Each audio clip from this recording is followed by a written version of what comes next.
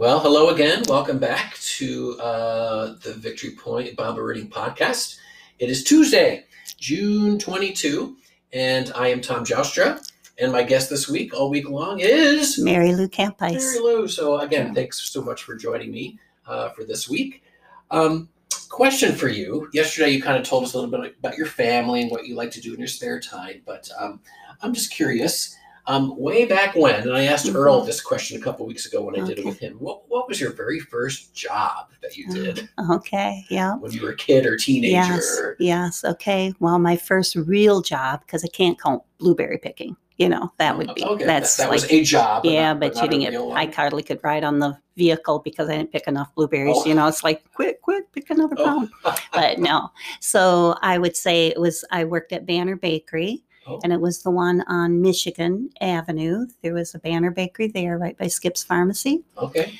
And I worked 40 hours a week. I only gained 5 pounds that summer. That's not too bad. I was with a girlfriend that gained 10. So that was, really, it's like just one more donut every day can do it. So I'm guessing Banner Bakery is not there anymore because when we moved here, I've never heard of. Banner Bakery. Right. Yeah, you got to be a Holland resident for life to know Banner Bakery. Because there were 2. There was one downtown too. Okay. Yes. So what was like one of their specialties or something that you really enjoyed? Do you remember? What did I like? I didn't really like their sweet rolls. So we probably liked the frosting of the cakes. But we would sometimes take the knife and go around it, but we wouldn't lick the knife afterwards. So you don't have to think there were germs. Okay. That was before germs. Yes, right. Before germs. Yeah, way before COVID. Right. Mm-hmm. So what did you do there? Were you like I went in the front, just like customers. People would always come in and they'd get a roll and they'd get coffee. You knew exactly what price everything was. It was pretty much 27 cents for a coffee and a roll. Oh, if only today it could be 27 cents. That shows we're getting older. Right. Yeah. So good old Banner Bakery. Yeah, that's what it was. Very cool. It was fun. Mm-hmm. Now, typically, Mary Lou, on Tuesdays, we call it Testimony Tuesday. Right. And we like to have our guests just kind of share a God story.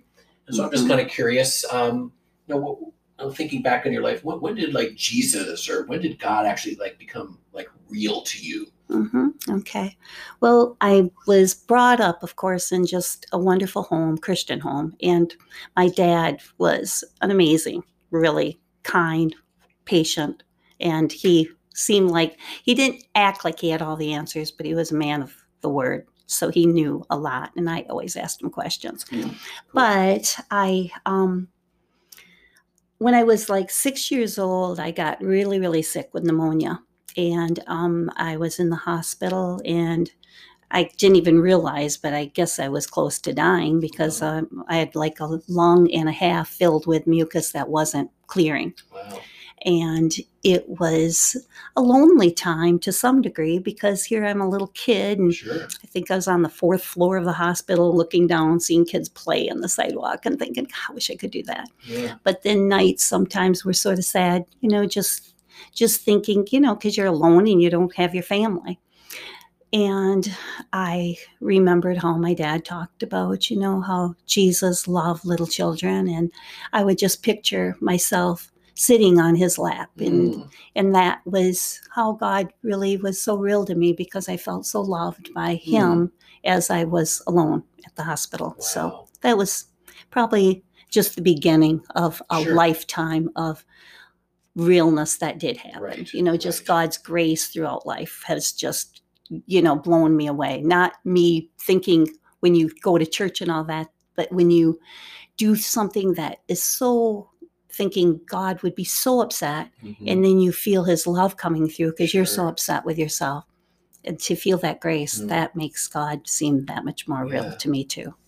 Isn't it interesting that it's sometimes the negative things of life that draw us closer? Yes. Right? So as a 6-year-old in the hospital all by yourself, it was that negative experience or that stressful time that drew you closer. Right. Right. And then sin, just the weight of sin. Yeah, and feeling his love. Yes. I think it is. It's either the loneliness or the where you've disappointed him, and then you find out that he loves you the exact same when you're doing what you think is good or when you're doing bad. Right. That is the amazement about God. Yes. That you know he loves you the exact same. Because people don't. Right. People say they're going to, but they really, really get like, you start feeling the, just like judgment. Yep. Well, so we could almost stop the podcast right here.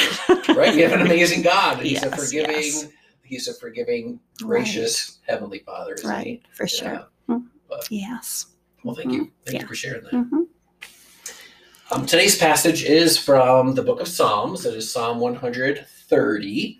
And so Mary Lou is going to read Psalm 130. And what translation are you reading from? Okay, and the translation is the New Living Translation. The New Living Translation. So a little bit different than what I have in front of me here. Yeah. Maybe a little different than what you have out there in the listener land. Right. But why don't you go ahead and read Psalm 130, and then I'll kind of share with you something that stuck out to me. Okay. So Psalm 130, from the depths of despair, O Lord, I call for your help. Hear my cry, O Lord. Pay attention to my prayer. Lord, if you kept a record of our sins, who, O Lord, could ever survive? But you offer forgiveness, that we might learn to fear you. I am counting on the Lord. Yes, I am counting on him. I have put my hope in his word. I long for the Lord more than centuries long for the dawn. Yes, more than centuries long for the dawn.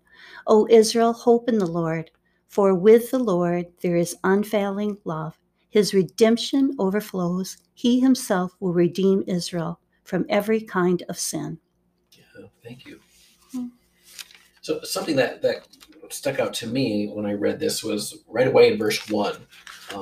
Out of the depths I cry to you, Lord. And I didn't write this down, but is this a Psalm of David? I'm not quite sure. It didn't say. Did it say at the it beginning says author. How do you even say that? Anonymous. Oh, anonymous. Anonymous. Okay, so we don't know who wrote this. Some suggest it was Hezekiah. Oh, that's what it says. Possibility. So whoever's the author of this psalm, obviously they're in some sort of a negative, bad situation, right? Because he describes it as depths. So out of the depths I cry to you, Lord. But anyway, what stuck out to me is this person is not staying in the depths and not like just continuing to focus on. I'm guessing it might be a sin, maybe that they're talking about here because of the following verses. Yeah. Talk about sin and forgiveness, but I just like how this person is not focusing and staying focused on themselves, but actually crying out to God. And that just kind of switches the focus from me and my misery and my guilt and shame. Right. And the switch focuses to God, as the forgiver.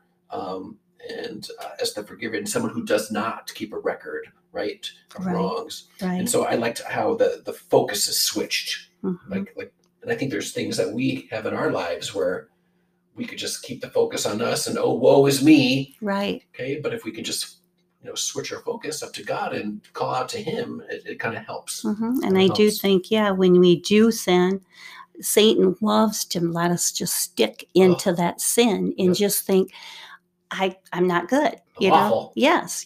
But when you say, like he offers forgiveness, and that is what makes us learn to fear him, and that's what God does for us. Exactly. He takes away the sin and makes us just look to him. Right. Exactly. Anything else, Mary Lou, that popped out to you that was different than that or similar? I guess I just said what I liked about the passage, that God offers forgiveness so that we can revere him. And when teaching about God and sin and then God's righteousness, that's God's overwhelming love and grace. I think that's one of the best words in the whole Bible, grace. Grace. It is. I mean, and until people really understand grace, I don't feel like you can really say, God. Right. Because grace is what makes us realize that we're not worthy, but he makes us so worthy. Yes. And that's so wonderful. 2 Sundays ago, we had Tom Bursma, Junior, I guess is what you would call him, preach in church. And he told a parable. And I'm not quite sure if he made up the parable or whether he stole the parable from somebody else. Yeah. But he talked about Go back to medieval times. There was this peasant person who broke the king's rules or his law, and so he was sentenced to death. Okay, and so the king and his son tied him up and rowed him out on a boat in the middle of the lake, and then they threw him overboard because that was supposed to be his punishment because of his sin. But then, just as he's about to, I know. But just as he's about to lose consciousness, he feels arms come up from underneath him and bring him up to the surface again. And then when he gets up to the surface, he realizes that it's the prince. So the symbolism there, of course, would be God the Father, God the Son, Jesus does that for us. Right? We don't deserve that. Okay, we deserve death for our sins, but no, out of His grace, God the Father sent Jesus to do lift us up. Right? And that's just kind of a cool word picture. But then the parable continued, like on their way back to shore, the king says to the peasant, yes, he says, look at my castle, look at my kingdom, all of this is yours. Okay, all of this is now yours because I'm going to take you into my family now.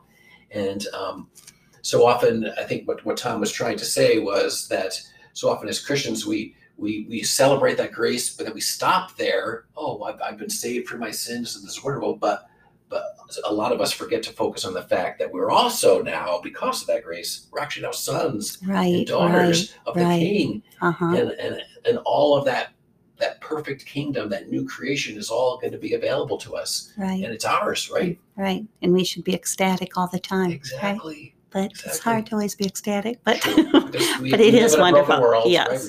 World. But it is wonderful when you say it. Yeah. You know, we got to keep reminding ourselves of that. Right. Like verse 7 talked about, and with Him is full redemption. I'm not quite sure how yours said it, but in the New International Version, at the end of verse 7, it says, and with Him is full redemption. And that just made me think of, yes, the grace. Okay, we've been saved, which is a wonderful gift. But then that second part too, just the fact that we now are sons and daughters of the King, who just did the saving. You know, I mean, that's like doubly good. Right. You know? And that's He's our Abba. He's our Father. Abba Father. Yes. I love that term. It always makes me think of like a little boy or little girl climbing up on Daddy's lap. Yes. Right. Yeah. Abba. And that's the kind of God we have. Yes, we do. Anything else, Mary Lou? From this passage, Psalm 130. I'm looking at my notes here too. I just wrote that we're sinners and we need to have our hope in God because He has unfailing love. I wrote that. And then you were saying any short story that comes to mind. Yeah. From this, I wrote our son, my stepson. I did say I just wanted everyone to know, I guess, that, you know, he does need a lot of prayer, but he is in jail. And we pray that he puts his hope in the Lord and knowing that He will forgive all sins. Right. It's, you know, so often you mess up and you do feel the judgment of people, which is not what we want to do. We don't want it. We know God doesn't judge. You know, yes, there's consequences of sin, and the consequence is jail. And he has a drug addiction. So we just pray that he gets over this drug addiction and becomes a man, a father. He's got children. And that is a prayer request. If the people here listening want to just pray, you know, for Andy. Yes, it's so important. Right. And so you and Mitch just long, and of course we along with you, just long for that day, right, when he will acknowledge that God loves him. Father. Yeah, and He loves him, and he doesn't have to stay in this grip of Satan. Yeah. And it's a grip that's on a hold on him, and we just want, I mean, if I could have any dream come true, my dream would be for him to know Christ and to build his family. You know, it's very painful to see when. I bet. Yeah. So he's like verse 1 says, out of the depths. So he's in the depths right now. Yes. But he's not crying out yet. No. So we want to pray for that. Yes. Right. And for those of you that are listening, you might have family members or friends too that are experiencing the depth of just not being in relationship, right. With God. And so I think that's the way we're going to end today. Is just say a prayer. Right. For your stepson. Thank you. Pray a prayer for any of you listeners who have somebody in your family or somebody who's very close to you who's in the depths and is not crying out to God. Right. So that'd be wonderful. I will end a prayer. Okay. Thank you. We'll end with a prayer. Lord in heaven, we just thank you. Again, you are a gracious God, and Lord, we are people who sin and we fall short of the glory of you, because that's what Scripture says. But Lord, there are people who are in the depths and have not really understood your love yet, and have not really understood what Jesus has done for them yet. And so, Lord, we just pray in the name of Jesus, specifically for Mary Lou's stepson. And we want to pray specifically for our listeners, if they have anybody in their family who is far from you right now and is experiencing the depths of despair and maybe consequences of their life choices. And we just want to pray in the name of Jesus that the Holy Spirit will work in their lives, Lord. Start opening some doors, start opening up some eyes and some hearts, and Holy Spirit, do your work. And may they cry out to you, and may they begin to understand that you are a God of love, and that you love them so much, and that they are also your sons and your daughters. And we pray all of this in the name of Jesus. Amen. Amen. All right, listeners, we'll see you back tomorrow.